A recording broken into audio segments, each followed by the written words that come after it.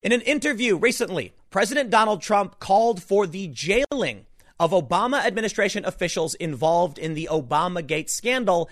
And yes, Donald Trump has said it was all the way to the top. It was Obama. It was Biden. So perhaps a little strong to say, but perhaps not unfair to report, as the Daily Mail did.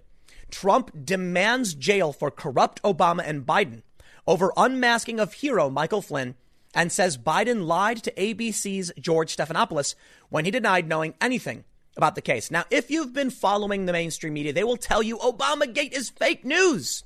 Donald Trump is just trying to distract you like he always does. It's a familiar tale with Trump. Well, that's not true, unfortunately. I found that many of these mainstream media articles talking about Obamagate don't actually tell you what it is. And they try to argue not even Trump supporters can tell you what Obamagate is. Well, that's actually kind of fair. You see, the story is so complicated going back several years with dozens of individuals involved. Yeah, it is a very difficult story to tell. But let me give you a very simplified version. First and foremost, Obamagate is not fake news. There are very strange happenings. Very important questions that must be answered. Why did Barack Obama know about the investigation into Michael Flynn before the Department of Justice? Why did Joe Biden seek to unmask the name of Michael Flynn in violation of his Fourth Amendment rights? Who leaked Michael Flynn's name to the press? But more importantly, the question that must be asked above all other questions, why was the FBI trying to get Michael Flynn fired? That is your wedge in the door. I said it before, I'll say it again. To anybody who is unfamiliar with Obamagate, can't wrap their head around it because it is complicated, or doubts it, I ask you this. Start here. Why was Michael Flynn being investigated? There are many answers.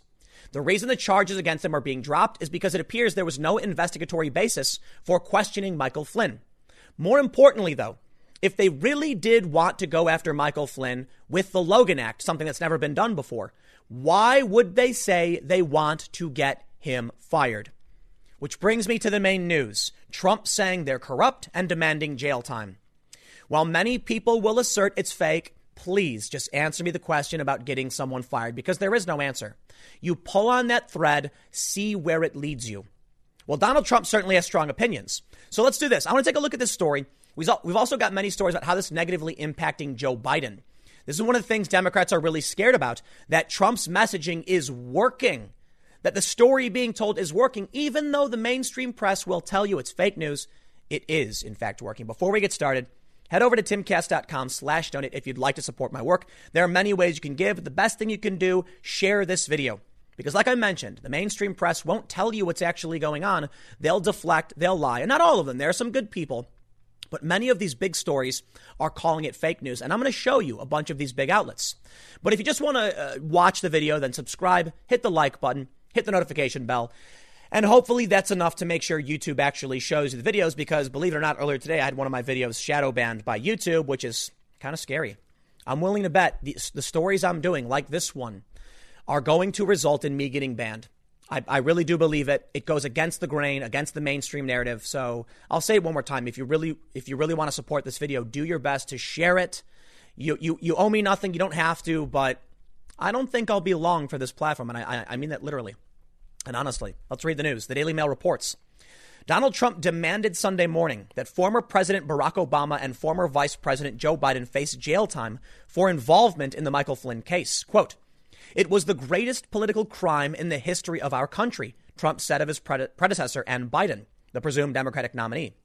"If I were a Democrat instead of a Republican, I think everybody would have been in jail a long time ago. And I'm talking with 50-year sentences," the president continued. "It is a disgrace what's happened. This is the greatest political scam, hoax in the history of our country. And people should be going to jail for this stuff. And hopefully a lot of people are going to have to pay." Biden and Obama reportedly knew about the FBI seeking an investigation into the incoming national security advisor, and the then administration, Obama, purportedly requested to unmask the identity of Flynn. Trump lauded the case being dropped against General Flynn, who had already pleaded guilty under oath, and the president called him a hero for dealing with the charges. The gist of the story, and I'll tell you what, it is complicated. The FBI sought to close its investigation of Michael Flynn on January 4th. That same day, someone in the FBI, Peter Strzok, requested they leave it open. The next day, Obama's chief of staff sought to unmask the identity of Michael Flynn, meaning they had access to communications of his that they had incidentally received by spying on someone else. But you're not allowed to see who this person is. The chief of staff for Obama sought to figure out who this person was, revealing that it was Michael Flynn. Obama then had a meeting with Comey, Biden, Sally Yates, Susan Rice, some other people, where the Logan Act was brought up. The Logan Act says you can't claim to represent the U.S. abroad. The law's never been used. They used this as a pretext to go after Michael Flynn. Someone in the administration, at the very least, this is what we have, illegally leaked the information to the press, who then created the story, which probably freaked Michael Flynn out, who in an informal meeting lied to the FBI. Or may have, we don't know. The FBI 302 is missing. These we have very serious questions. Where's the FBI's 302 form? Basically, their form pertaining to what happened with Michael Flynn. Gone. Where's the evidence? These questions need to be answered at the very least. Obamagate is a real scandal.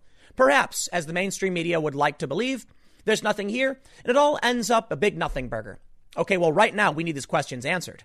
These are very serious charges and very strange things that we can't quite understand. Let's read some more. Quote, "This was all Obama. This was all Biden. These people were corrupt. The whole thing was corrupt, and we caught them." During a wide-range interview with Sunday Morning Futures, Trump also said he watched Biden's response to the allegations that he knew about the investigation and intent to prosecute during his interview with ABC News' George Stephanopoulos. Quote, "I watched Biden yesterday, could barely speak. And he said he didn't know anything about it. And now it just gets released right after he said that. It gets released he was one of the unmaskers, meaning he knew everything about it.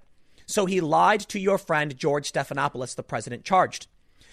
We don't know for a fact what Joe Biden knew, but this is true. In an interview with George Stephanopoulos, Joe Biden said, "I don't know anything about these investigations." When pressed, when George Stephanopoulos said, "You were in the meeting," he says, "Oh, I thought you meant the prosecution. Oh, no, I only knew about the investigation."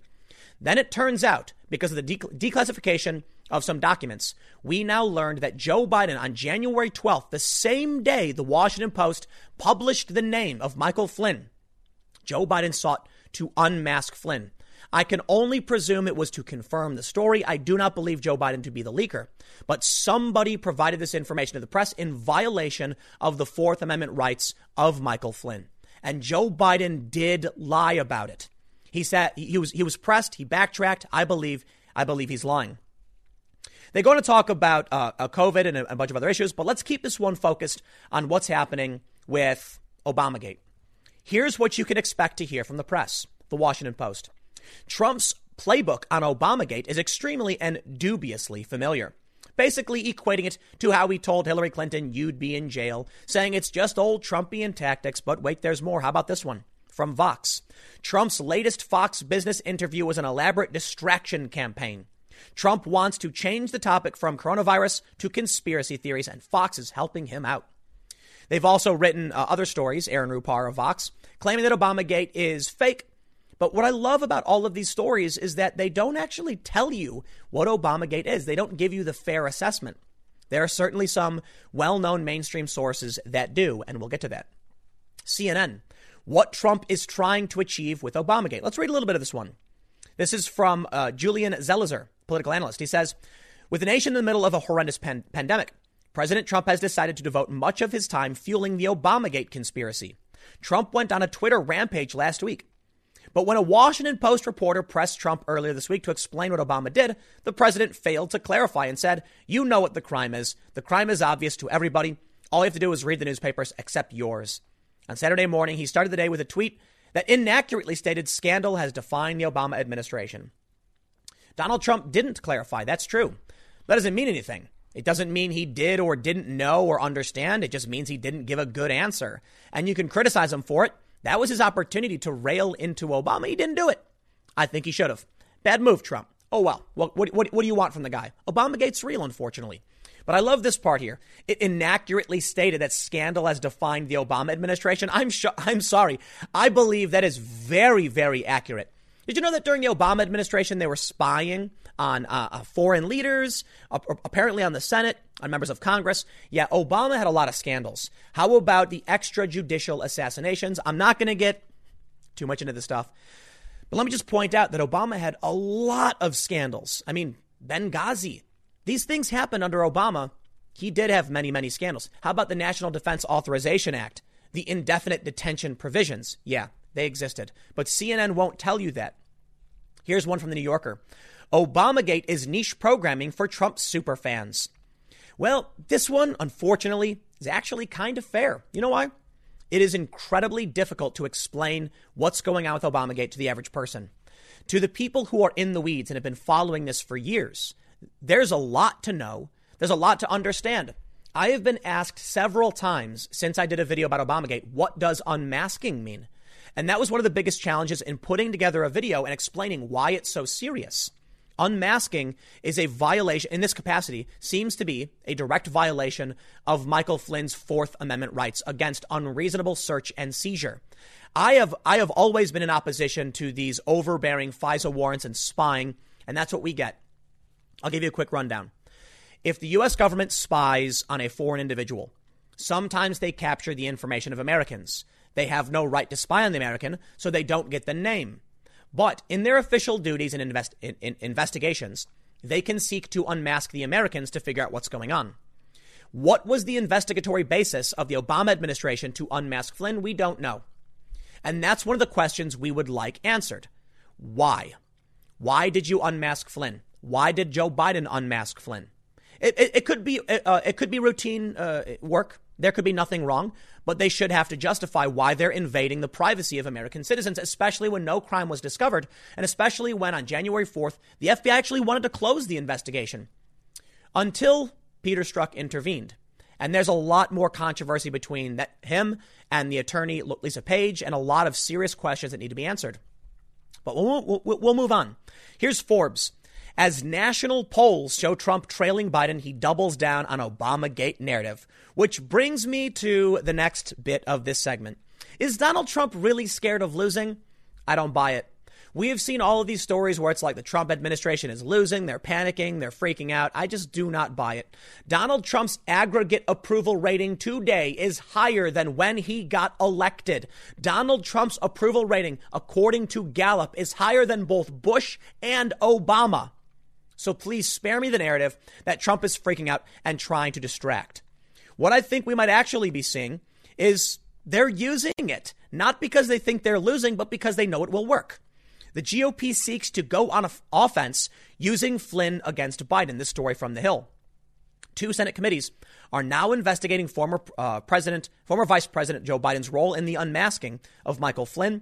As Republican senators seek to go on the offense with an issue they think will damage the presumptive Democratic presidential nominee while helping them retain their majority. And guess what? The Democrats worry Biden will be defined by Trump's attacks. It's not about Trump losing. The polls are irrelevant. That's a false framing. Let me show you this story one more time. As national polls show Trump trailing Biden, he doubles down. They're trying to connect the dots that don't need to be connected. Sure, national polls show Trump is trailing, Joe Biden is winning. But does anybody really think that Trump is going to do well in California and New York? No. So national polls are relatively meaningless. What we need are swing state polls. Now, those are divided. In some states, Joe Biden is doing well. Some states, it's close. Some states, Trump is doing well. In one poll, Trump was beating Biden in Ohio. That's hilarious because that was Bill Maher's reason for defending Joe Biden. He's the only one who beats Trump in Ohio. Unfortunately, not according to some of the latest polls. But when it comes to national polling, I find it to be mostly irrelevant. Now take a look at this. Trump approval at Gallup highest, better than Obama and Bush. You want to tell me Trump is concerned about whether he's going to win or lose? Look, I know Trump is trying to win. That's why he's going full into the messaging about Biden. But let's be real. Donald Trump is going after Biden and Obama because he wants vindication because he's personally slighted. Anybody who denies that Donald Trump has got a major ego problem is lying to themselves and everybody else. Donald Trump is very narcissistic, very arrogant, very egotistical, and a lot of people really, really love him for it. I think Donald Trump has got some character issues, but Donald Trump certainly believes he's going to win. He rags on sleepy Joe Biden all day. He's got the national polls showing approval ratings, and there's something interesting here. Donald Trump's stealth voters. The amount of people who approve of Donald Trump in the aggregate differ from the amount of people who say they'd vote for him. That doesn't make sense. And I was reading a story the other day that said that didn't exist before. We haven't seen that in Obama or Bush. This shows us there are a lot of people that think Trump is doing a good job, but won't publicly admit they would vote for the guy. When you can see that Donald Trump has got a higher approval rating than Obama, I don't think Trump is going after Biden or Obama and the Obama administration with Obamagate because he's scared of losing. I think it was an attack on his character, on his person, and he takes that seriously. He takes that more seriously than many other things. Look, you want to criticize Donald Trump, you can. If there's one thing I think we can all agree on, the man certainly loves himself. He puts his name in big gold letters on buildings. So whether you think this is a defense of him, I don't care. The point is, I don't think Donald Trump is really concerned about him losing to Joe Biden. I think what he really cares about is how history will remember his name. This is the aggregate polling from Real Clear Politics. We can see Gallup has Trump +1, which is amazing. His highest polling was actually a few weeks ago. It dropped down and spiked back up right now to 46.4. I believe the highest we'd ever seen it was 45.9 when he first got elected, until this major point where it peaked at 47.3. As of today, Donald Trump's approval rating in the aggregate, not an individual poll, is higher than when he was elected. I really do not believe that Donald Trump is scared. Now take a look at this story from The Hill. Sanders' advisor warns of alarming trends that could lead to Biden's defeat. Everybody thinks Joe Biden is on track to lose. Everybody thinks Donald Trump is on track to win. I say everybody, but most people. When polled, I believe the latest poll we looked at, and I'll be fair, man, I don't know if these polls are worth anything. It's the best we have to work with. There was a poll that showed 55% of people believe Donald Trump will win re-election. Bernie Sanders does. I'd be willing to bet the Democrats do. That's why they're worried. Trump's attacks are working. But check this out.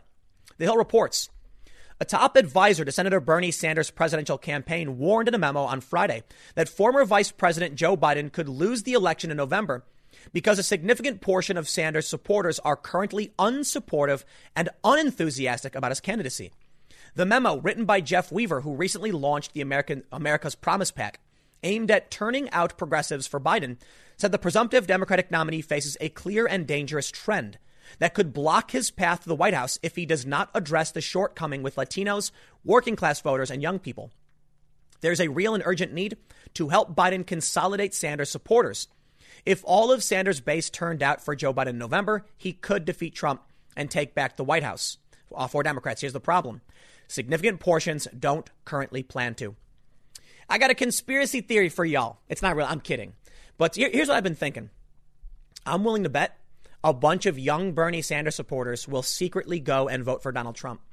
And I think the reason they're going to do it is to spite the Democrats. But not just spite, but also a strategic advantage. I don't know. I don't know if I think there'll be a large percentage or what, but I think people on the left will do this. They will vote for Trump. They want to stick it to the Democrats, and they want to be able to say afterwards, we told you so. If Joe Biden actually wins, it proves all of the progressives were wrong. It proves that Bernie Sanders was the wrong choice. It proves Joe Biden and centrist, moderate, corporate Democrats is the right choice. It is in the best interest of the progressives that Donald Trump wins right now. That way in 2024, they come back and say, enough. You had your chance and you were wrong. It's our turn. Joe Biden actually wins. The progressives, the Democratic Socialists will never get their chance because it will just prove you need a moderate. And you do. And that's a fact. But regardless of what's true, I think they're going to want to. Well, I'll put it this way. They say the ends justify the means. I believe progressives would vote for Trump so that way they can say, oh, no. Oh, how did Trump win? Oh, heavens. How could this happen? Next time, vote for our guy. We'll see. We'll see. I don't know for sure, but I do think Donald Trump will win. Now, as it pertains to Joe Biden, I think he's got some other trouble here. Stacey Abrams is really messing up his play. The Washington Post says Abrams' public push for Veep slot complicates Biden's search. More than that, it's hurting the Democrats and Joe Biden. Now, before we read into this and we wrap this up, I just want to point out the mainstream media's obsession with calling Obamagate fake news has nothing to do with the election for the most part. For the most part, has little to do with the election. Donald Trump highlighting it. Also, little to do. Of course, the mainstream media will attack Trump and call him a conspiracy theorist, hoping that it hurts him. And of course, the GOP and Trump may see a benefit and realize that going on the offensive against Biden and Obama will help them. But the reality is the media, the allies of the Democrats, and the Democrats, they don't want to see their administration go to prison. You know how bad it would be if Obama did have to answer questions, if Biden did get caught, if someone in the FBI under the Obama administration did go to prison. It'd be very, very devastating and scary. And they're going to try and stop that. This is an information war. It really does seem, based on all the evidence so far, Obama was involved in some shady dealings.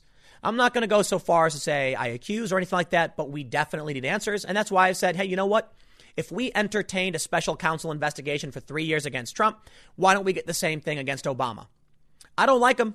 I think they're silly and dumb, but I think it would be unfair to deny that now that we know Russiagate was a hoax. What happened? Well, of course, we have the Durham investigation, so we'll see how things play out. But when it comes to the election, we will wrap it up with something hilarious, glorious, and sad for Democrats. I'm sorry, man. Democrats, y'all have just lost the plot. What is this? Stacey Abrams wearing a cape, shrouded in mist with sun. What are they doing with these? The Washington Post published this. You are making the Democrats look so dumb. They don't get it. Can you even stop for 2 seconds and think about what Donald Trump is? Why would you do this? Stacey Abrams has been trying so hard to be the vice president. We can all see it, profile after profile. The media is really pushing on it.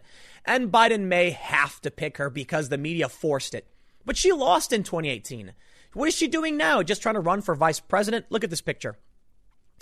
This reminds me, look, Donald Trump is the what is it called? The Letterman jacket? You know, frat boy jock of the high school. He's standing around. He's a big, tall guy. He's laughing. He's got all of his little, his little commanders and lieutenants laughing, high-fiving him while he goes, look at that one, that horse face. Yeah, she's so ugly. And they're all laughing and they love it. They love it. He's the bully. And they vote for him because they know with a bully on their side, nobody will bully them. Along comes Stacey Abrams and Joe Biden. Abrams wearing what looks like a cape. Are you kidding me? Literally. Donald Trump's wearing a suit. Now Joe Biden's wearing a suit too. So Joe Biden walks up stuttering and stammering and forgetting where he is, hanging out with his friend who wears a cape. I'm sorry, man. People really do vote based on how people look, whether they're cool, what they think about them. Emotions play a huge role in this. Donald Trump has really inspired a lot of hatred. People really, really don't like that guy. He has driven Trump derangement syndrome. And you know what? He has the media to thank for that. But of course, he has himself to thank for that, too, because Trump can be bombastic and boisterous and narcissistic. I'll tell you this. I don't care if you like or hate the guy. The people who like Trump, whether you agree or not, I think you need to recognize. I think you do recognize that people don't like his attitude. And that plays poorly for him, but it also plays well. A lot of people do like it. But I'll tell you what. When the American people are trying to look for who is going to represent them in foreign policy, what are they looking at? Donald Trump is very arrogant, and boy, is he a bully. What does that mean when he steps up to Vladimir Putin and Kim Jong-un and the Ayatollah or whatever? It means he's going to be sitting down in this meeting. Think about this for 2 seconds. Donald Trump in a meeting with Iran. And Iran says, we want sanctions lifted before, we ease tensions. And then Trump's going to just cut him off and go, excuse me. No. You do what we want. We are not playing games. No, excuse me. Cut him off. Done. And everybody knows it. He will not give these people the chance to speak. He will shut them down and say, you do what we want. And that's what America wants. And Americans are going to be like, it's good for us. Think about Joe Biden and Stacey Abrams in her cape sitting there. What's funny is Joe Biden may be a placeholder, right? Let's play this game. Joe Biden sitting down to this meeting and he's just mumbling and muttering. No one knows what he's saying. And they say, sure, just sign these papers. And he's like, I signs them. Doesn't even know what he's signing. Gives away a bunch of our oil or whatever. But let's say he's a placeholder. So they put him in his wheelchair. He comes in. He's all tired and shaking. And they say, of course, he's not the real president. They wheel him out of the room. And in comes Stacey Abrams wearing her cape to sit down across from, Iranian leaders. And you know what? I'm sorry, man. This image may be the end of her opportunity to actually run for anything. Stacey Abrams, I got nothing personal against her. I don't know a whole lot about her policies, but I know the Democrats are really bad at being cool. Okay. I don't know. Don't ask me why, But this photo is wow. She's wearing a cape. If you haven't seen this, check it out. She's wearing a cape. You take this picture with, if Joe Biden picks this woman, this is it. Who was that guy who yelled like yeehaw or whatever and it destroyed his campaign? I can't remember the guy's name. This is that. This is the yeehaw moment. She's wearing a cape, dude. And we'll see how things play out. Can't say life is boring.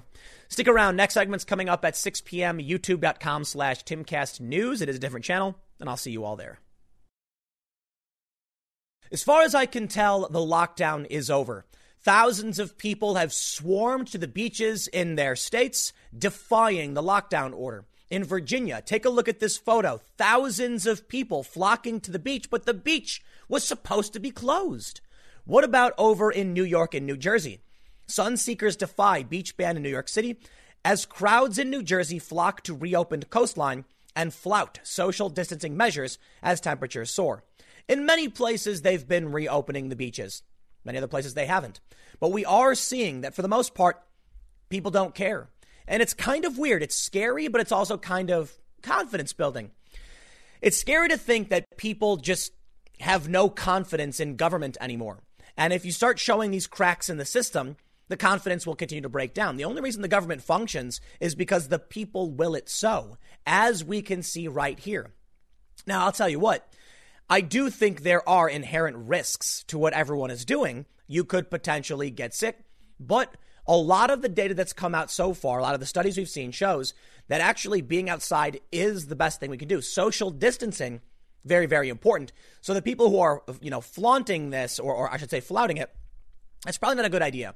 I've also seen a lot of conservatives say things like, don't wear a mask, you're like giving in or whatever. And it's like, dude, masks are so you don't get other people sick. I don't understand what's the problem with putting a mask on. Now, there is some like weird viral clip where a bunch of journalists and politicians are doing the press briefing. They're like, okay, we're wrapping. And all the journalists get up and take their masks off and whatever. Yeah, that's called them being idiots. Dude, people have worn masks when they're sick all the time. And I think I got no problem with it. You want me to wear a mask? I don't care. What's the big deal? You don't got to wear a mask when you're driving your car or whatever. But when we get out and go to the store, I'll put a mask on. Fine. I don't care. It's 2 seconds. But outside of this, right, that's the gist of the story with people defying lockdown. I think it shows us that the people ultimately do what they want.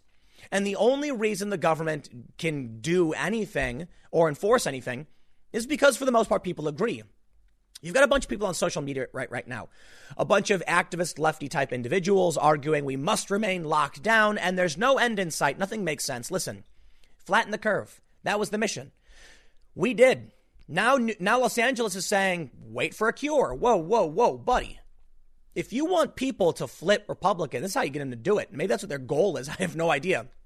But when you got Republicans saying, y'all can go to the beach, and then people wanting to go to the beach, but you got Democrats saying, y'all can't go to the beach, what do you think people are going to say? Now, I get it. Not every state is the same. California has been slowly reopening. And so, it's not necessarily just Democrat versus Republican, but it still kind of is. My bigger concern is that people have accepted turning the Constitution into Swiss cheese. It's really funny. There's a tweet going around. The left likes to say, think about what, World War II. And people often ask, what would I have done if I was in, Germany in World War II? The resistance like to claim that they're the good guys and they would absolutely stand up for what's right. And then look what happens when the government seeks to violate our civil rights.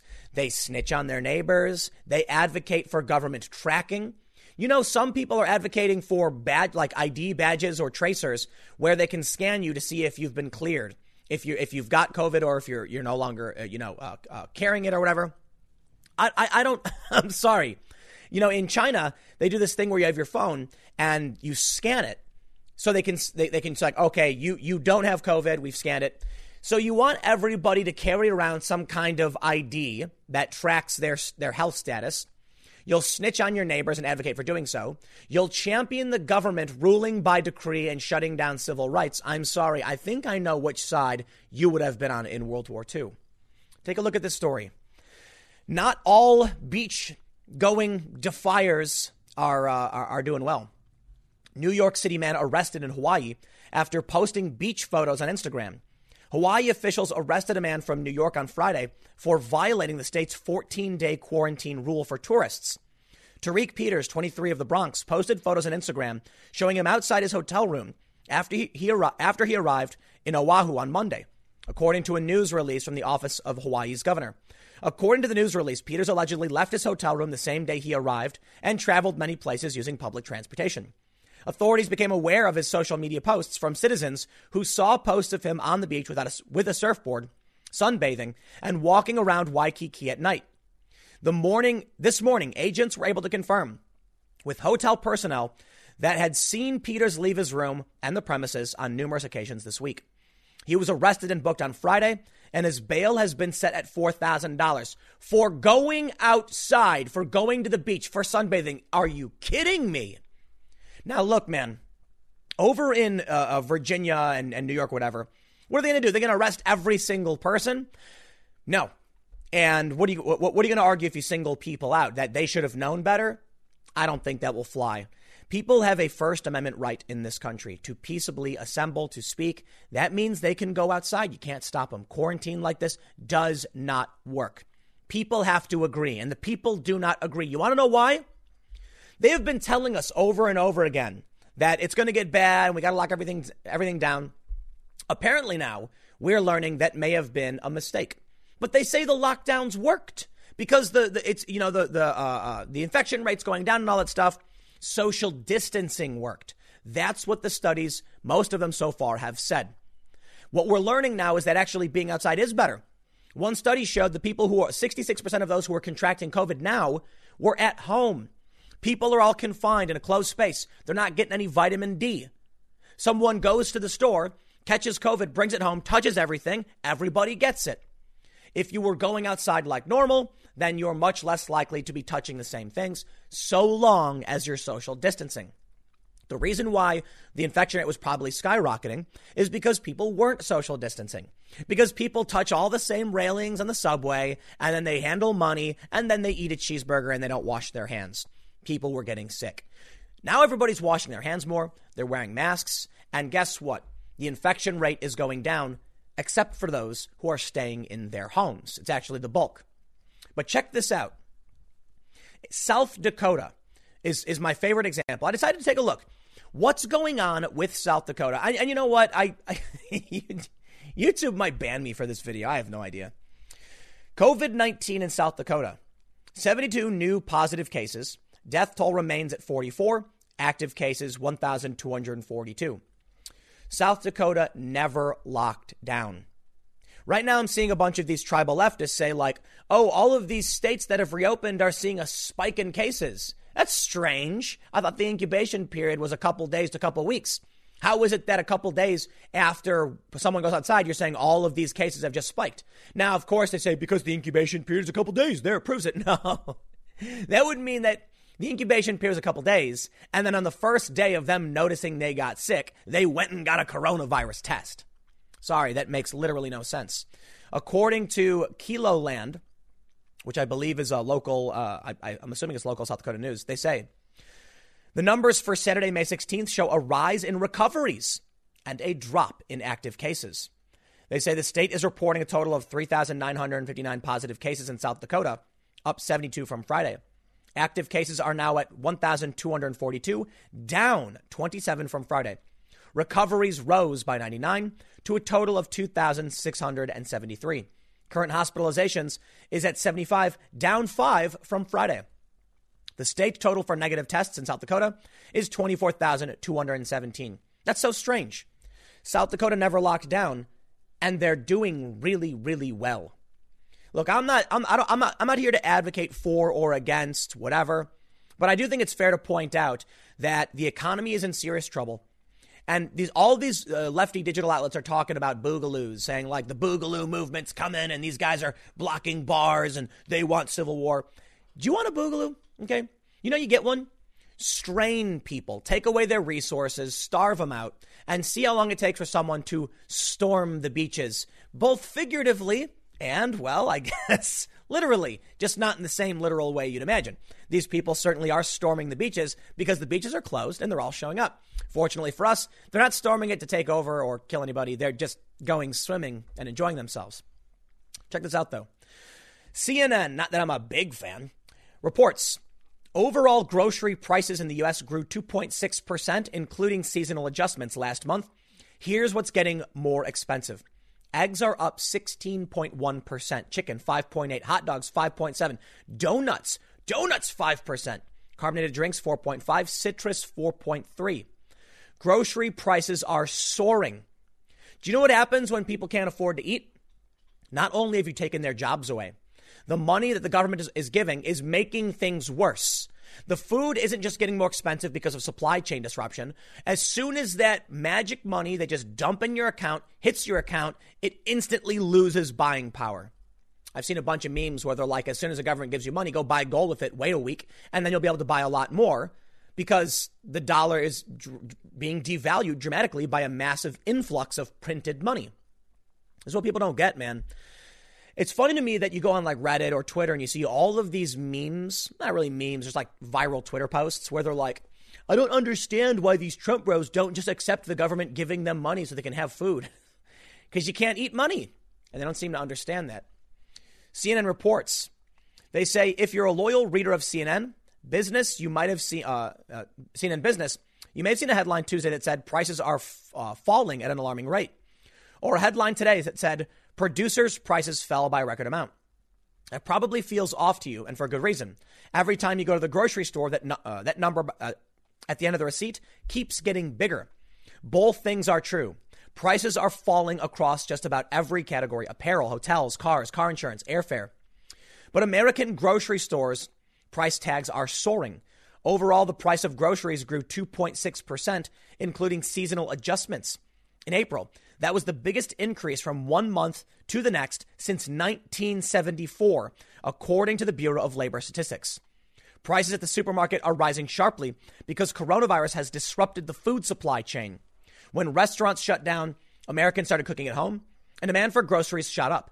But food producers and farmers didn't have the ability to quickly shift their food deliveries to grocery stores. Supply chains are super complex beasts.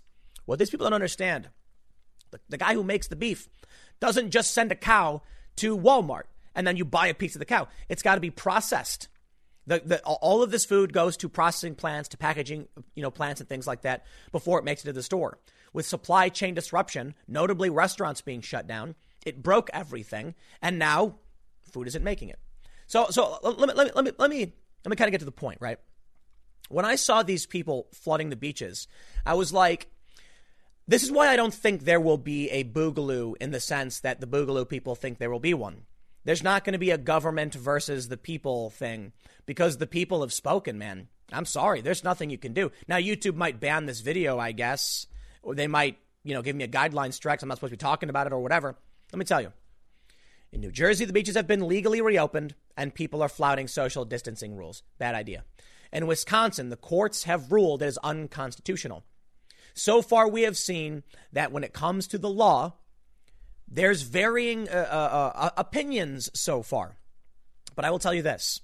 I think any reasonable person can tell that the governor and, various executives just decreeing you can't do something is a violation of the Constitution, and it is unlawful. We do not live in a country where a mayor, a governor can just snap their fingers and enforce anything they want. It's not legal. All the cops who are enforcing these rules are morons. That's true. They're nasty morons, too, the worst kind. But think about what it would take for there to be a boogaloo. No food, right? Well, that's where things may actually boil over. In terms of the government mandating, people are just ignoring it. We're seeing businesses reopen. People are getting fined for it. Nobody cares anymore. And the crazy thing to me is over on Reddit. We've actually started seeing comments from people where they're now sympathetic. We started seeing stories from, say, the LA Times saying that the lockdown is hurting the poor. It absolutely is. But of course, the weird tribalist left trying to argue it's not. Trying to argue we must remain locked down forever. And I can't figure out why. For what reason would you say these things? Look at these people on the beach. You think these people are going to vote for you if you try to take their beach away? That's what I said yesterday. about cheeseburgers. So I think the main point I'm trying to get to here with everything we're seeing is that nobody cares. OK, the people will go out if they want to. I saw a post on Reddit and it said, we were able to hold off American stupidity for about 8 weeks. That was our limit. No, you're the stupid one. What don't you get? All of these annoying viral leftist memes where they're like, everyone's so dumb, but I'm smart. Meanwhile, regular people are going about their regular lives, and South Dakota is not seeing a major spike. As it turns out, the lockdown probably was not the right move. But okay, we did it. It may have helped to some degree. It may have hurt to some degree. Actually, may have prolonged everything. That's what one study has shown us.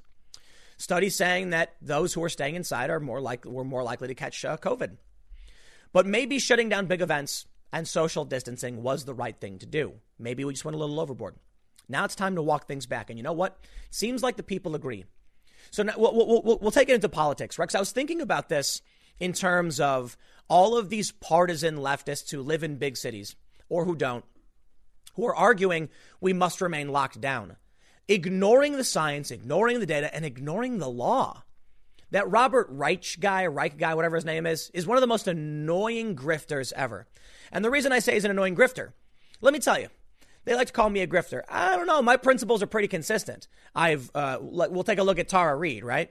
I said I don't necessarily trust her accusations against Biden. I think it's politically opportune. However, these are the standards they asked for, so I'm going to, give them what they want, right? But I can easily point out the same thing for Joe Biden as Brett Kavanaugh. Due process is paramount. There's consistency. But when you look at someone like that Robert Wright guy on Twitter, I don't know if you know who he is. I don't even know who he is. All I know is every time someone does something that might in some way line up with Trump, he's the first to be screeching like a banshee. So he tweets out against Elon Musk saying, you're getting poor people sick. You're putting them at risk. It's like, Gavin Newsom opened up manufacturing. They ignore this. They ignore their own Democratic governors. They live in a parallel, alternate, paranoid, delusional state. I think about it this way. My friends, they don't want to be inside anymore. They're losing their minds. They want to go out and get a cheeseburger. You look at Colorado, opened up a restaurant, people flooded in. You look at Wisconsin, they opened up the bars, people flood in. Nobody cares about what you want because you hate Trump. So what do you think is going to happen as people like Governor Whitmer in Michigan say, I'm doing this for your safety to keep you alive? They're telling you to STFU, dude. They don't want to hear it. Regular people saying no. What she doesn't realize, especially in Michigan, is that she's basically got Detroit. Everyone else is saying, shut up. I'm going to go out and do whatever I want. This is the funny thing to me. The people I know in cities, like you look at New York, they've been defying the lockdown the whole time. Not everybody. They've tried. But, I see all these tweets and posts and my friends saying that you look out the window and it's like a normal day. People are walking around doing their thing. It's been that way the entire time for me. I look out my window, I see people doing their normal thing. So what happens then when I don't get this, man. Why embrace an overtly and obvious bad idea that people don't like? I just don't understand. You know what it is? It's part of the same problem we've seen over and over again with social media, in my opinion, that a fringe sect of lunatics get vocal enough and convince the left this is what people really want. They think that's data when 50, cartoon character Twitter profiles saying no opening the country. I wouldn't be surprised if these Twitter things are actually just black propaganda put on by Trump supporters to convince the Democratic governors to sabotage themselves by enforcing policies nobody wants. We get that COVID is bad. Everybody does. But at a certain point, no one's going to care. And that's exactly what we're seeing. Now, one of the questions I've asked is whether or not the people who are going out makes up a small fraction. Maybe that's the case. I don't think so. All of these polls from, saying like people are scared and don't want to go outside. I'm like, I don't buy it, man. These people on the beach aren't political people. They're beachgoers. It's not. Look at this. This photo. It's funny because I'm like, these aren't Trump supporters, man. It's just thousands of people in Virginia Beach doing their thing like normal. These are the people, the regular people. You come out and you say you are not allowed to do that. That was illegal. You arrest people for this. They're not going to vote for you, man. So we'll see how things play out. Over in California's 25th, they flipped it 21 points in favor of the Republicans. I'm starting to think that, you look at someone like Governor Whitmer in Michigan, And she is, there's something weird about these people like Blasey Ford, Peter Strzok, Whitmer, where they do this thing like this, where they smile and they look down. And it's like a weird caricature of an evil gaze. Like, it's like, why are they doing that? What are these people? What do they want? They're weird. Whitmer is doing everything in her power to sabotage the Democratic Party. I'll tell you what, because she just really makes them all look stupid. I'm sorry. She really does. She says things like, this is for your safety. She defies the state legislature. Wisconsin's governor, the same thing. He's trying to get a 150-day extension on the lockdown. What is wrong with these people? And their excuse is, we're smarter than you. Yeah, I'll tell you what, man. You keep telling yourself that. I hope you sleep well at night. YouTube will probably censor this video in some capacity. I don't care, man. Look, the law has spoken. Bill Barr, the Attorney General, says the Constitution is not suspended. He has come out against the lockdowns. The World Health Organization praised Sweden, and they had no lockdown. South Dakota had no lockdown, and there's no outbreak. It stands to reason we don't exactly know what or why or how. So it's the best thing we can do. Honestly, don't know. But I'll tell you this. If South Dakota didn't lock down and they're doing great, and some state and New York did lock down and they're doing worse every day, well, then what do you want me to do? People are going to do what they want.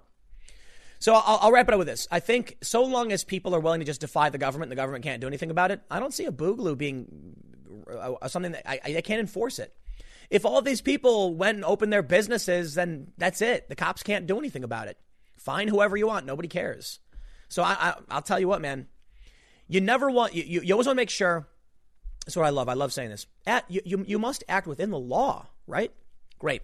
The Supreme Court of Wisconsin has said lockdown's unlawful. Bill Barr has said the Constitution is not suspended and presumably will be taking action against many of these states that are violating the law. So YouTube, let me ask you a question. When these states enforce by decree in violation of the law, why would you support that? Perhaps there should be some action taken against you for advocating for and enforcing, discourse in support of breaking the law. I'll leave it there. Whatever, just a rant on lockdown. I got another segment coming up at 1 p.m. on this channel. I'll see you all then. And we warned you that the closer we got to the election, the more shenanigans we would see with these big tech social media companies. And here we go. I did a video this morning at 10 a.m. as per usual, and many people started complaining that I didn't do a video. What actually happened is that YouTube suppressed the video by shadow banning it. And I can confirm this. This is a tweet I put out. I said, this is crazy. I did a video about people defying the lockdown and flooding beaches, and the video doesn't show up on my channel. I even said in the video YouTube would likely ban it, and I've been repeatedly saying, come on, YouTube, this is the law. Are you going to be on the side of these governors breaking the law like they're doing in Michigan? The Supreme Court, Wisconsin already ruled. The first photo I'm going to show you is what I would see. The second photo is what other people see. They shadow banned my video. These screenshots were taken only seconds apart. When I log in, you can see here, customized channel, YouTube. This is what I see on my channel. And right here in the bottom left, thousands flood beaches in defiance of lockdown. What do you think the average person sees if they come to my YouTube channel? They see this. It's not there. The last video I uploaded 16 hours ago, U.S. war games predict the U.S. will lose in China. Check that video out too if you haven't. I got a bunch of videos that are up. Strangely though, the video from this morning did not appear. And in this tweet where I tweeted it, a bunch of people are showing the exact same thing. Some people got the notification. The video did not appear. Why? Why is it that so many people are saying, I see the shadow banning too? Honestly, I'm going to go ahead and make a prediction or make some assumptions here. I did a video about thousands of people ignoring the lockdown orders, which are unconstitutional.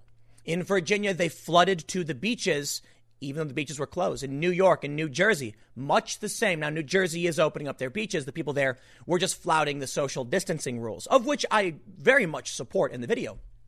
Outdoors is probably better for us. But I knew it. I knew that bringing up the people would not be oppressed, defying these decrees. I knew it was coming. What we've got going on right now as it pertains to COVID is fake news media. And as we get into the bigger, more as we move through the election cycle, as I've predicted, as many others have predicted, you can expect to see channels like mine banned. I don't know how long this will last. So I'll tell you what, in the description below is the link to the video about the lockdowns, about people defying the orders. And I straight up say in the beginning of the video, as far as I can tell, lockdown is over. They might even suppress this video, which is why I always ask in my main segments, share this video. It's the best way to get around this algorithmic manipulation. There's nothing I can do. The video didn't show up on my channel. Those who can see it have the ability to share it to make sure it gets out, but they'll never reach those who don't. There are people who regularly watch my content who are just saying, Tim didn't put up a video. Some people were like, I thought you maybe got sick again today. No, the video is up. Take a look at this story from the National Review. Our Nevermind Media. They say media observers are today noticing how strange it is for reporters to juxtapose panic about Florida, where the virus has done relatively little damage, with robust defense of New York, the coronavirus death capital of the Western world. This is why I think they shadow ban me. It's why I think they shadow ban other people. Now, the video I did has a decent amount of views, but it's got like half or less than half of what it should have. They can't outright just ban it because I didn't break any rules. There's no violations of the terms of service. The video's fully monetized. But this is why many people are getting purged from the partner program, meaning their businesses go up. It's a lot harder for them to do to me because I've got, nearly 500,000 followers. I have a lot of subscribers. Smaller channels are not so lucky.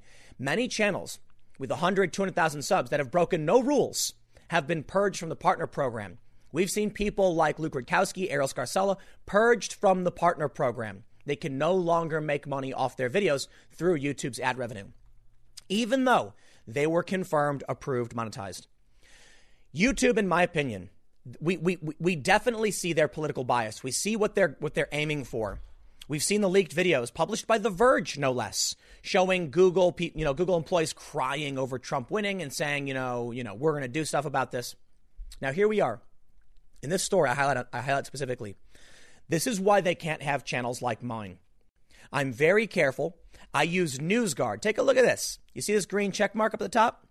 I make sure all of the sources I use are certified by a third-party rating agency. I am very, very careful about the content I produce. And it's bad. It's bad news for the Democrats. Why? Well, I rag on them all day, and I'm going to again later. They need to win this fight. They want these authoritarian rules. They want violations of our civil rights. Not all of them, but whoever these people are, they certainly want it. And that's their path to getting it. I challenge that. And I challenge it using mainstream sources. So they can't just delete me. They'll eventually do it, I bet. Eventually. In this story, they bring up a really good point. This is why I bring it up. Andrew Cuomo has done a horrible job in New York. Okay, look, I don't blame him. For the most part, I blame China. But he gets a little bit. Early on, Bill de Blasio, who was also late to the party, wanted to lock down New York City. Cuomo said, get real, Bill. No. Now they're the COVID death capital of the world. I mean, it's a horrifying story. Florida isn't. So why is the media attacking Florida? Why did the media attack South Dakota? One of the other reasons I think that video got shadow banned was that South Dakota never locked down. They are still not experiencing any kind of explosion in COVID cases. In fact, they are on the downswing. Recoveries are going up, infections are going down, and they are testing. So here's what I'll say. In the description below is the link to the video they shadow banned. If you would be so inclined and you want to support my work, please consider sharing that video after you watch this or whatever, because if you just click away from, I've got a lot more to talk about. I'll put it that way. But after you're done watching this, in the description, I have a link to the other video. Check that out too. Share it if you can, and share this video if you can. Because, well, you know what, man? The media lies. It's what they do. And I've got some scary stuff to show you right now about what's coming. I've got several stories. It's not left. It's not right. It's everyone. The news will be fake. And big tech is playing that game too. There's absolutely no reason for them to censor me talking about what people are already doing. I'm not encouraging anything or advocating for anything, but they don't like it. They don't like the spreading of information, which could give people silly ideas about freedom. Take a look at this tweet. Or let me read a little bit more. They say, this week, after Politico Florida correspondent Mark Caputo noted that the long-predicted mass outbreak of coronavirus in his state still hasn't happened. 3 full months have passed since the first dire warnings about spring breakers partying in the beaches. Daily Beast Washington correspondent and CNN analyst Jackie Kucinich threw the yellow flag. She tweeted, so given how much everyone is suffering everywhere, grieving loved ones, job losses, even the simple things like hugging your friends, I fail to see how this snarky nonsense from Mark Caputo, who I think is an awesome reporter, is helpful. Who writes, Florida just doesn't look nearly as bad as the national news media and sky is falling critics have been predicting for about 2 months now. But then the national news media is mostly based in New York and loves to love its Democratic governor, Andrew Cuomo, about as much as it loves to hate Florida Republican Governor Ron DeSantis. And there it is. New York-based media. They are looking around them and seeing chaos. And it's Cuomo's, well, it's China's fault, but Cuomo takes the blame for running things as of right now. Yet for some reason, Cuomo's approval rating is very high. And the media in their New York bubble thinks New York is the world. And because they keep running these nonsensical stories, politicians follow suit thinking that's reality. You then look at this entire country where we are not seeing what they predicted was going to happen. And many people argue, well, it's because the lockdowns worked. No, the new data suggests it doesn't. It suggests those who are staying home are actually more likely to get sick. 66% of new cases. It's at least one study. Maybe the data's off. Social distancing worked. I noted that in the other video. But these people are blind. And the big tech companies are also blind because they're in the same places reading this bubble world news. We don't live in New York, man. Around me, I don't notice anything. People are, other than the businesses being closed. But and I'm in South Jersey. But there are a lot of places where nothing is happening. There are a lot of places where the dire warnings were wrong. And here we can see even mainstream journalists reporting Florida is not that bad. Well, listen, you understand what's going on with the partisan nature of the coronavirus lockdown, Trump advocating for reopening. This is why I think I will get shadow banned. They don't want Trump to win. I don't want to act like there's a grand conspiracy or anything, but I think there's a tendency and a bias. Now, there's perhaps a conspiracy for sure. I just don't have evidence to suggest that. What I think happens is that, as I stated with how this news is being framed, someone at YouTube sees my video and goes, oh, I don't know about that one, and hits the shadow ban button. Oh, I don't know about this. People can't. Ooh, lockdown being broken. Oof, that's not good. Check this out. This is a story from last year. I believe from last year. Yes, July 30th. Local media falls victim to partisan politics. Axios reported this, talking about political groups on both sides throwing money and propping up local partisan websites. I hope you are ready for the psychosis that is to come. Listen, the world we live in, the internet world, it's still really young. Barack Obama, 2008, used Facebook, not very well. 2012 was the Twitter presidency. 2016, Donald Trump used social media, Cambridge Analytica, etc. Now the evolution is underway. We are getting into full swing digital manipulation. This is why BuzzFeed, for instance, hates the fact that you can share my videos. I kid you not. A BuzzFeed reporter that likes to write about the far right was angry that people are taking YouTube videos and sharing them on Facebook. That's what they did 12 years ago. And he's mad they're doing it now. What is he requesting? What does BuzzFeed want? To just ban all user-generated content, all independent video? Apparently so. That's what they're aiming for. I don't know what YouTube is going to do once they lose all of their creators and their bigger channels. Maybe they just want to be Hulu, get rid of everybody except for the approved, 50 accounts or whatever. Fine, I guess. Take a look at this story. Hiding in plain sight. PAC-connected activists set up local news outlets. Star News Digital Inc. may look like a media company that produces local news, but a Snopes investigation reveals deep, undisclosed connections to political activism. But you're going to love this. Bear with me on this one. Wait till you see the next story I show you. They say, editor's note, some stories practically write themselves. The details simple and clear. This investigation, spurred by a reader's tip, was no such story. In collaboration with reporter Bethania Palma, and operations staffers Vinnie Green and Chris Riley, lead reporter Alex Kasprak, spent weeks untangling the reality behind a group of entities posing as newspapers in key battleground states going into the 2020 elections. Even if you're jaded by the torrent of daily headlines, including Russia meddling in the 2020 election process, you will want to spend some time with this story. Please let us know what you think, blah, blah, blah. What do they basically say? Well, this is mostly about conservatives. Conservative political... Well, let me read it for you. They say, a Snopes investigation reveals in detail how these activists... Well, I'm sorry, let's start from the beginning. On the February 6th, a website of uncertain origin named the Tennessee Star was born. At the time, it was unclear who funded funded or operated this local newspaper, which was largely filled with freely licensed content from organizations tied to conservative megadonors. After some prodding by Politico in early 2018, the Tennessee Star revealed its primary architects to be 3 Tea Party-connected conservative activists. I'm not going to read out their names. I don't care too much about this. That's right. They found that these conservative-tied organizations, oh man, were putting out fake local news outlets. Why? Probably for propaganda reasons. You're going to love it. Just wait for it. I got more. Across the political spectrum, according to a 2017 Pew Research Center study, local news is considered more trustworthy. While Star News Digital Media does have actual ties to Tennessee politics, the company's incursion into Ohio and Minnesota may be more about the appearance of being local. They don't always nail it either. For instance, the Minnesota Sun website, when we first began reporting the story, displayed a local weather bar on its homepage. Its default location was Columbus, Ohio, likely because it's an incompletely altered clone of the Ohio Star website. The Ohio Star website, purportedly local to the state of Ohio, reproduced a letter to the editor titled, "If you want to change state politics, then support Bill Lee for governor." Bill Lee is the governor of Tennessee.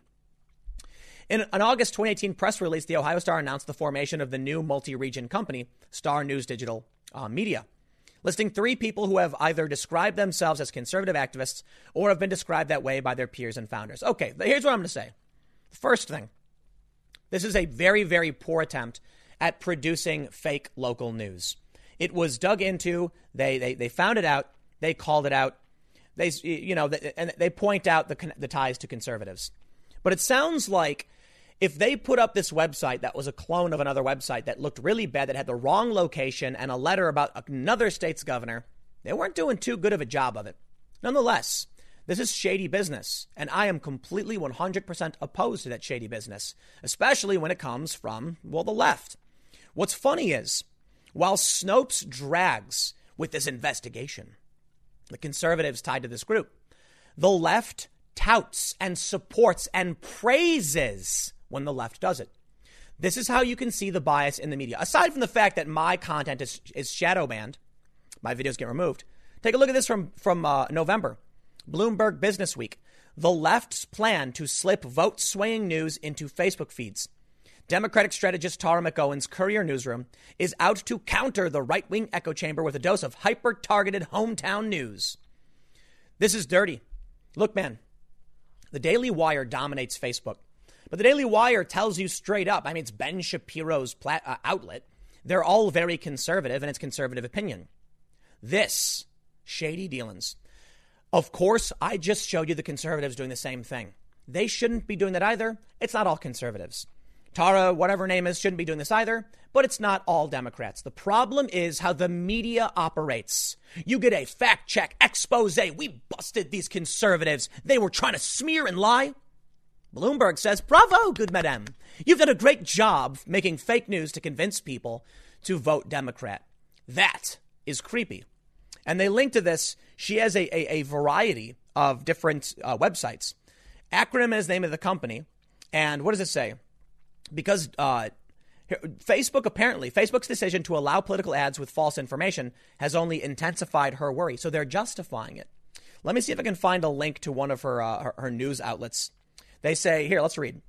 To McGowan, whose professional expertise lies in reaching voters online, the rise of misinformation coincides dangerously with another trend, the death of local news. Since 2004, more than 2,000 newspapers have shuttered, leaving millions of people without a trusted local news source. Many turn to Facebook and are inundated by conservative propaganda outlets whose stories consistently rank atop the platform's most shared material. It's funny. There's a meme. Somebody pointed this out on some forum. It may have been 4chan. They said any sufficiently free, any social media platform that, supports free speech or is open becomes right wing. I wonder why that is. Think about the lies and the shadow banning. I made a video this morning where I said people have flocked to the beaches. Fact. People are defying the lockdowns. Fact. New Jersey, they're flouting social distancing. Fact. You get the point. South Dakota, no explosion in cases. Another fact. They had to suppress those facts. Otherwise, people might argue, you know what? The lockdown doesn't make sense. Is it my fault that the news is saying this? No. But if YouTube thinks I'm going to lie, well, they're wrong. And that's why I don't believe I will last very much longer on the YouTube platform. I have no idea when it'll happen, but there's been wave after wave of many channels getting banned. Meanwhile, these people are doing this. They're creating fake news. Here we go. Here's a link. The Courier Newsroom. I don't even know what this is. And there's a list of sites. Dogwood, the Copper Courier, what's that? Cardinal and Pine, the Americano. All fake news. Your source for Arizona news. No. Where does this woman live? Where is she based out of? Washington, D.C. or New York or something? Do they mention where she lives? I don't know where she lives. She's certainly not local, I would imagine, to these places. How could she be local to more than one? Here's Arizona, Cardinal and Pine, North Carolina. How about this one? The Americano. Where's this one from? I don't know. Phoenix. Okay, so is this all the same? She's certainly not in North Carolina, I guess. But this is what's happening. We are going to see more of these links shared. More people are going to be making fake news and propaganda. Channels like mine will be suppressed. Independent commentary will be purged. Twitter seems to be, for the most part, doing better than anyone else. And I mean it. It's weird. Now, Twitter still has its problems, but Facebook is banning videos. YouTube is suppressing and banning videos. Twitter's allowing them. Apparently, a Twitter spokesperson said the Plandemic documentary is fine. I don't like it. I think it's bad. I don't think you should take it as fact. But Facebook and YouTube are quick to ban whatever they can. Meanwhile, we are being inundated with fake news. Look at these sites. Keep them in mind. Check this stuff out. It's only going to get worse. Seeing my video not show up today, I laughed. Hey, man, I've said time and time again, as soon as they snap my channel, they Thanos my channel out, I'm going to go down by the river and I'm just going to go fishing. And that's it. It's coming. It's only a matter of time. I'm going to wrap this up. You get the point. As we get closer to November and the desperation sinks in, this will get worse. If you like my content, please consider sharing it. The link to the other video that was suppressed is in the description. Hopefully this one doesn't get suppressed. I'll see you all at 4 p.m. on my other channel. Go to timcast.net if you haven't already. It's another channel. We'll see how long these last. Elon Musk, the absolute mad lad, has tweeted, "Take the red pill," followed by a red rose emoji, which on Twitter, it's kind of confusing because the red rose is the Democratic Socialist, but the red pill is like the other thing. I don't know if Elon Musk understands what he's saying when he says take the red pill, but certainly the cultural right is very happy about this. You can see Mike Cernovich saying yes, and a bunch of people laughing. Some people mocking him, saying he's a bit late to the party. But this is all coming down to the time when Elon Musk is preparing to leave California, and boy, will California regret it. Right now, California is talking about shutting down some prisons because they're dealing with a major budget shortfall. Now is not the time to be angering billionaires who run massive companies with 10,000 employees in your cities and frankly, encouraging them to leave.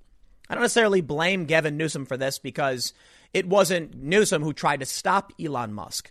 But you know what, man? That one woman, Lorena Gonzalez from San Diego, tweeted F Elon Musk, and he said, message, what do you say? Message duly noted or something, or message received, I think.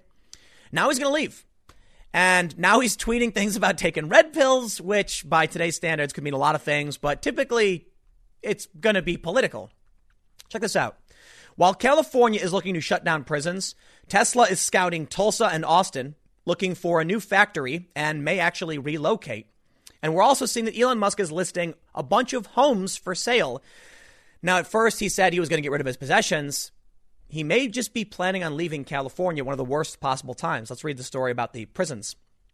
Governor Gavin Newsom is proposing to significantly shrink the footprint of California's prison system, partly because of massive budget cuts prompted by the pandemic, but also because of philosophy. Oh, because of philosophy, I'm sure.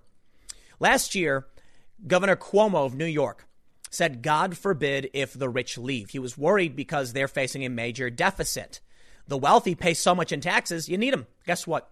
They left. Around 40% of the wealthiest New Yorkers have left. And now, this is Cuomo's worst fear. He's still trying to extend the lockdown. And I don't know what to tell you, man, but we can see a real world example of how things fall apart when you try to overtax certain groups or when certain groups just leave. The rich have every opportunity to leave, and it's bad for the state. It's kind of unfortunate. I don't blame Cuomo for the pandemic. He certainly has done things poorly. But I bring this up to look at now what's happening with California, where they actually propose closing prisons. They say the revised budget he sent to state lawmakers this week envisions closing 2 state prisons in the coming years, cutting nearly 1 in 5 of the 43 inmate firefighter camps and eventually closing all 3 state-run juvenile prisons. He's also seeking unspecified increases to sentencing credits that allow inmates to leave prison more quickly, and he proposes to shorten parole to a maximum of 2 years, down from 5 years for felonies, and let ex-felons earn their way off supervision for a year or 18 months for sex offenders. The Democratic governor called it a core value of his administration to eliminate prisons and invest more in education. It follows nearly a decade of prison reform in California, starting under Governor Jerry Brown, when the state began keeping less serious criminals in county jails as one way to cut spending during the Great Recession. I think it's incumbent upon us to do more and better in the rehabilitative space, Newsom said Thursday. Well, let me make this point. Perhaps he is exploiting the tragedy to push forward Democrat ideas, reforming these prisons, letting prisoners out, things like that. That's possible. He says it's a little bit of both. It could also be that he's using Democratic principles as a way to cover up the fact that they're burning through money and chasing away the billionaires, the people who provide these jobs. Okay, that probably already triggered a whole bunch of leftists provide these jobs. So look, Elon Musk has a big factory. He makes a lot of money. He makes a lot of money for the state, and he runs a manufacturing plant in the state, one of the last automakers in California. I think the last. The last thing they want to do is lose that because he could just up and move the company. If they're already facing a budget shortfall, whether it's philosophical or not, they're going to take more actions like this, and ultimately that could result in some really messed up stuff. You know, prison reform is a really, really difficult issue. I think one of the biggest problems we have has nothing to do with closing these prisons, and this is why I think Gavin Newsom is lying. If they wanted to get people out of prisons, they could decriminalize many different nonviolent offenses, and that would solve a lot of the problems. They don't. Stands to reason, then, that the only reason he wants to shut these down is because they don't have any money. When it comes to prison reform, I think we can go a long way in doing a lot of house arrest things, like an ankle bracelet in your house. In my opinion, would be much preferable to being in a prison, especially when we consider how people get hardened by going to prison.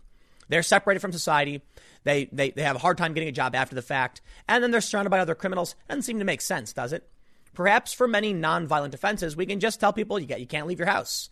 Not only that, we can tell people they can't leave their house, but they can still go to their jobs. And if we use things like ankle bracelets, then it's a better compromise, in my opinion. I'm not a big fan of tracking people, but you know what they do right now in California? If you're a prisoner, they put you on firefighter duty. That's you risk your life. You'll earn some credits. Man, that's messed up. Let's read a little bit more. They say the proposals drew support from reformers, condemnation from crime victims advocates, and resistance from county officials who said they can't take in the serious juvenile offenders who now go to state-run lockups. Newsom previously won approval to move the Division of Juvenile Justice from the state's adult prison agency to Health and Human Services so it could focus on rehabilitating youthful offenders. He switched gears Thursday, proposing instead to bar new admissions from counties starting next year. The state would gradually close its juvenile facilities as the current 800 youthful offenders are released or turn 18 and are eventually sent to adult prisons. But similar proposals have failed in the legislature before, and county officials called the new plan unworkable. Those sent to state facilities have the most serious needs, which if left unaddressed pose the most serious risk to our communities, said Brian Richard, president of Chief Probation Officers of California, whose members already handle about 90% of youthful offenders. We are not financially and structurally prepared to do it. I think the issue is letting people out who are committing violent offenses. The reason why I think this is a bad move right now, and I am typically for prison reform, we've seen a whole bunch of jurisdictions let people out of their jails. And what happens? These people immediately go back to committing crimes. Recidivism is a real issue. And then we have to lock them back up. So why let them out in the first place? There's a conundrum around whether or not we can put someone in jail if they may actually contract COVID or something. But this just to me seems like they're panicking because they're losing money. And you know, insofar as that pertains to Elon Musk, whatever, I don't know. I thought it was funny because Elon Musk had to take the red pill. With that's, you know, spreading mentality. I don't know if Gavin Newsom can, you know, maintain his position. Will he get reelected? I should say. I actually wondered. I did a segment yesterday talking about whether or not California could become a red state. And I think it could. And I think this is the reason. You know, if you want to let out people who maybe got busted with, you know, pot or some harder drug, you're going to get a lot of people saying, hey, that's not cool. Let's people out. But what they do here with these blanket, we'll just shut these prisons down. You're going to get a lot of people who are probably nasty dudes and nasty women back into these communities. You're going to see outrage, particularly from the right. But you're going to push a lot of moderates and some moderate leftists to the right. Newsom's administration said counties have plenty of room with about 3,600 young offenders in juvenile halls, camps and ranches ranches designed to hold 11,200. He proposes annual competitive grants to counties of, I don't care about the nitty gritty stuff. What else are you doing?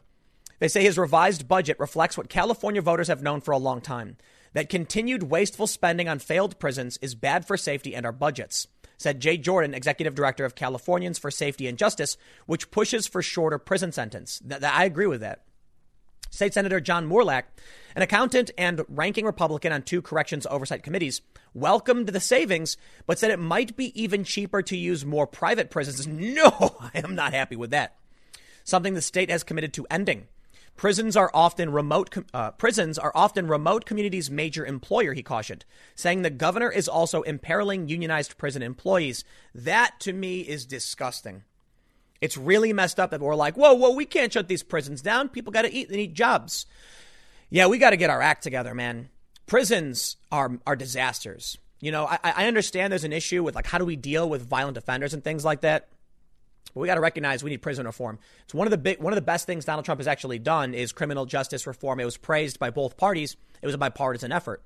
California, I don't know what you're going to do, what you're doing, but I'll tell you what, right now, if the Republicans are concerned that they need revenue for this and need to save money, well, then maybe don't mess with, don't enforce strict, ridiculous lockdown orders, violate people's rights, and then chase people away.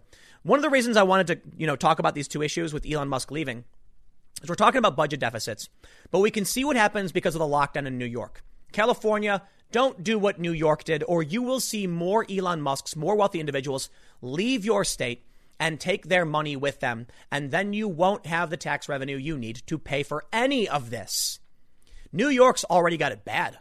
40%, it was like 420,000 wealthy individuals. That is going to be bad news for Cuomo, who was already begging them to stay. Now they're going to go to the federal government. They're going to demand a bailout. Trump's probably not going to give it to them. Who knows? And it will only degrade from there. But maybe that's what needs to happen. Maybe it's about time we stop subsidizing these big cities that are facing these massive deficits. I understand the COVID pandemic was bad for all of them, but maybe they should have been prepared. The same is true for all these businesses who don't deserve bailouts, but are being allowed to make all this money and stay open while small business gets crushed. Elon Musk is likely going to leave, it looks like. He's going to take his factory out of California, maybe go to Tulsa, Austin, other cities. And when these jobs leave, that's going to devastate the economy of the area. Look what happened with New York and Ocasio-Cortez and Amazon. Don't make these same mistakes. These states got to realize you're supposed to be working with people, not flexing your muscles. But I'll leave it there. Stick around. I got a couple more segments coming up in a few minutes, and I will see you all shortly. For those that have been watching my other segments, you may have seen the one where I talked about my first segment of the day being censored, being shadow banned. In that segment, I talked about how people were flooding to beaches, defying lockdown orders, and I was worried that YouTube would probably ban the video, and they shadow banned it. It didn't appear on my channel. Views were heavily suppressed, so I asked all of you to share it to counter that, and it appears to be working. Eventually, the video was restored. I don't know why it didn't appear. I don't know why it was suppressed. Now it's back. But I bring this up because we now have round 2 New York, what do you think you're doing? Bill de Blasio says beaches will not be open on Memorial Day, threatens to close them off with fences, as he also hits out at partygoers congregating outside bars on the streets of Manhattan. Lockdown is over.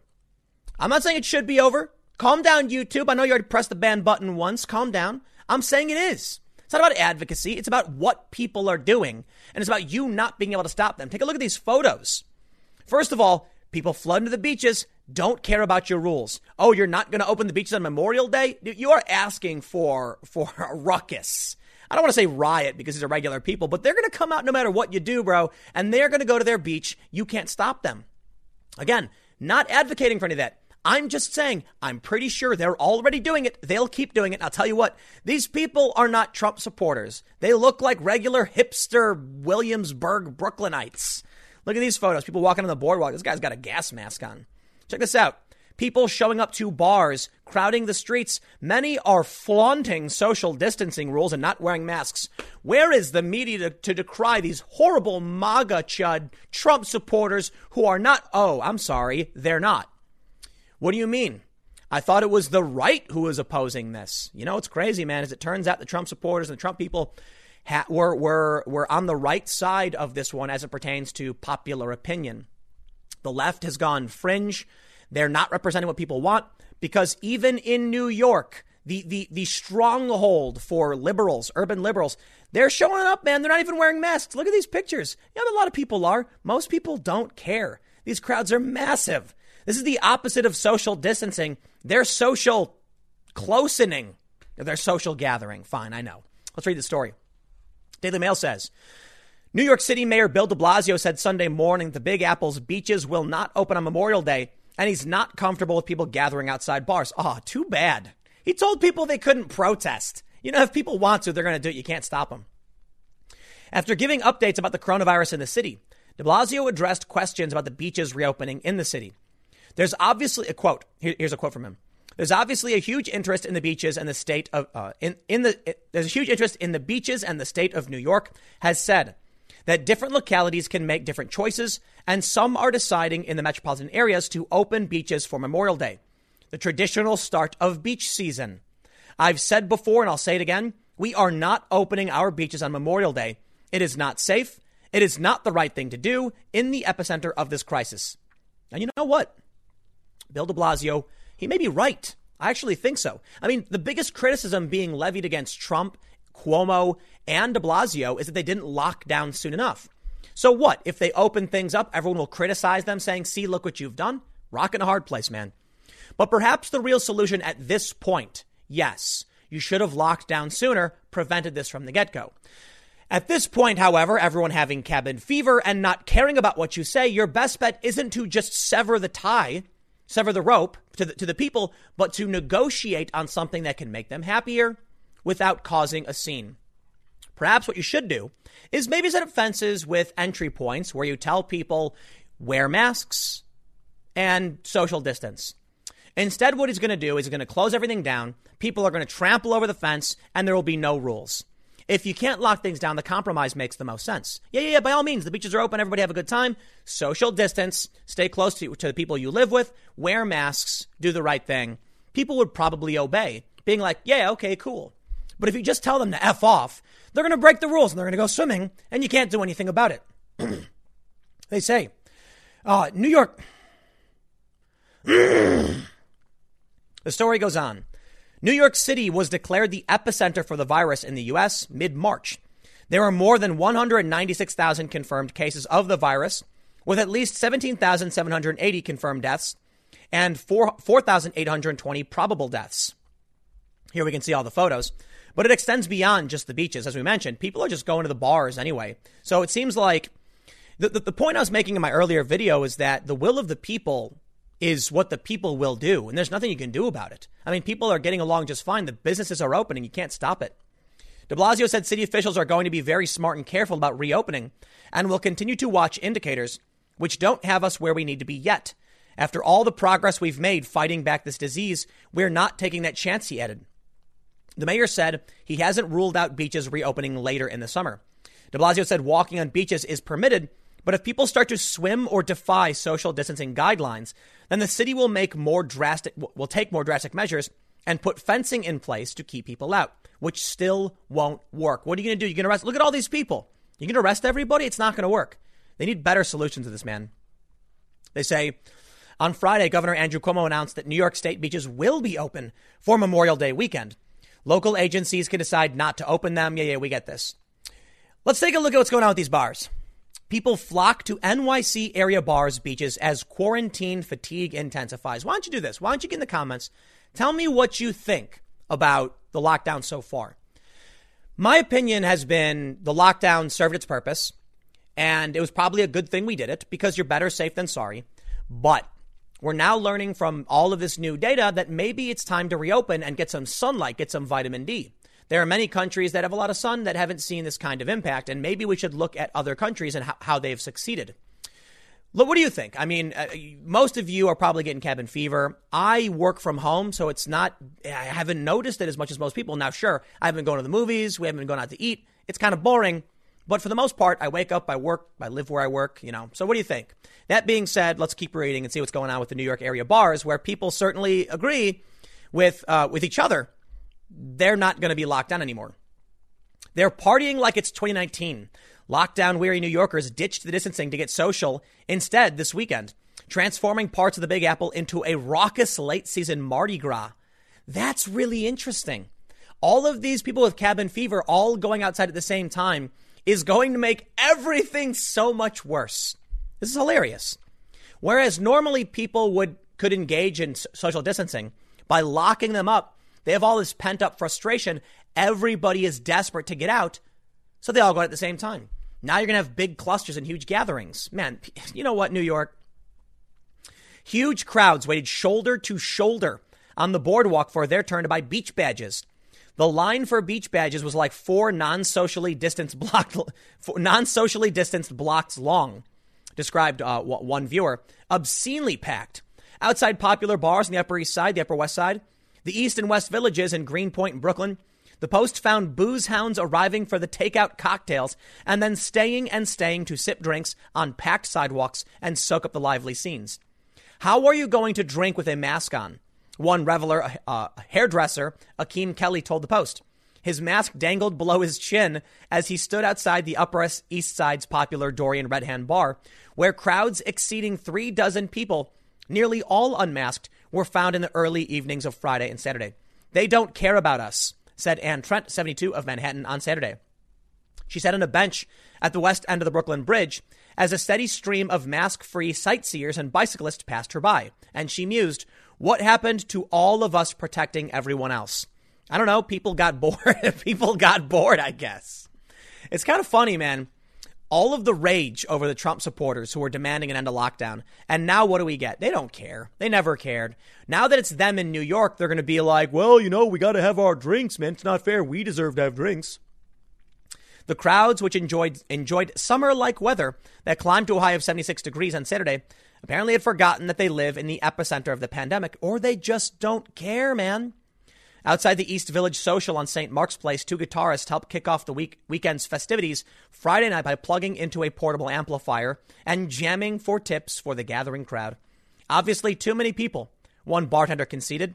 Most of the bar-hopping social distance scofflaws who were observed Friday and Saturday were young, and many chose not to wear masks. Are we going to get wave after wave, slamming them, insulting them, calling them idiots, blaming them? You know what, man? I'm sick of it. This is what happens when you don't properly approach problems and think about what comes next. You said lockdown. What you didn't think about is what comes after the lockdown. Every single one of these people wants to come out. They come out at the same time, and they come out in bigger numbers than they ever would have if you just said social distance. Now they're not even doing that. Well, but how are you supposed to drink if you're wearing a mask? The one guy says. Well, you know what? It's a good point.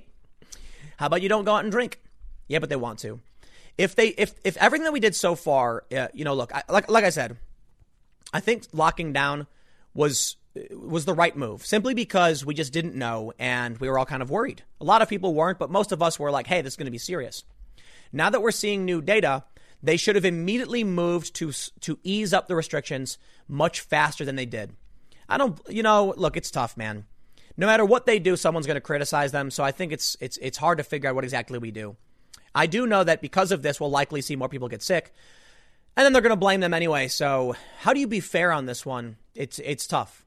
I don't think we can remain locked down, though, simply because of starvation, the collapse of people's businesses, and we don't have a choice at this point. I'm not saying it's a good thing, but the people have spoken. I got one more segment coming up in a few minutes, and I will see you all shortly. It's hard to know where the left currently stands on immigration because at first the travel ban was bad, but then it was good. They support it. They hate it. They love them. They hate them. Okay, I can't tell you what, man. No matter what Trump does, they're going to complain about it. Well, recently, Donald Trump moved to extend border restrictions indefinitely, according to the New York Times. Orders that effectively sealed the United States to migrants seeking protection from persecution would remain in place until a health official declared the virus no longer a threat. Not a big fan of for your safety and once we deem it not to be a threat. Trump doesn't get the benefit of being able to enforce indefinite lockdowns. Sorry, I'm not playing that game. But something interesting is really happening right now. We can call this out, we can criticize it, but take a look at this. From Vox.com. U.S. Immigration Agency could run out of money by the end of summer without a $1.2 billion bailout. Whoa, wait a minute. Why is USCIS going to run out of money? It's because fewer immigrants are applying to enter the U.S. Donald Trump doesn't even need to put any restrictions on the border. Ain't nobody coming. Nobody wants to come to the virus epicenter. It's working out great for Trump. Let's see what's going on with this story. Vox says, unlike other federal agencies, USCIS receives almost no taxpayer dollars and is dependent upon fees associated with filing applications for green cards, visas, work permits, U.S. citizenship, and humanitarian benefits such as asylum. The pandemic has already brought on a dramatic decrease in its revenues that is only likely to worsen as applications are estimated to drop by about 61% through September. An agency spokesperson said, President Donald Trump's restrictions on immigration, other countries' restrictions on travel, and the fact that necessary government offices aren't open to process applications have all contributed to this decline. So, okay, maybe it was a little exaggerated to say nobody's applying, but that's what they straight up said. It could be because people are in their homes, they're scared. I'm sure immigration in general will go down because people really are concerned with potentially contracting COVID if you come to the U.S. because the U.S. is, basically the epicenter. And that could be due to testing. They say to mitigate the budget shortfall, USCIS is planning to implement an additional 10% surcharge on all applications and sought Congress's help on Friday. BuzzFeed's Hamed Eliases first reported. The agency has also already limited spending to salary and mission critical activities, but without congressional intervention, USCIS will have to take drastic actions to keep the agency afloat. They say why they're facing a funding shortfall. Immigration has come nearly to a standstill over the past 2 months. The Trump administration has shuttered USCIS offices, closed consulates abroad, shut down the borders and with Canada and Mexico, and imposed a 60-day ban on the issuance of new green cards. Asylum processing at the southern border has also practically stopped as Trump administration officials implemented programs to rapidly return migrants to Mexico without so much as a health exam. While brought on by the pandemic, this kind of decrease in legal immigration is what Trump has long sought. He has railed against what he calls chain migration, we know what that is. I'm not going to get into it. USCIS hasn't released data on how many applications it has received since the pandemic started, but has acknowledged applications are on the decline. The latest available comprehensive data from October 2019 to December 2019 had actually shown a spike in applications, more than 1.9 million as compared to 1.7 million in the preceding 3 months.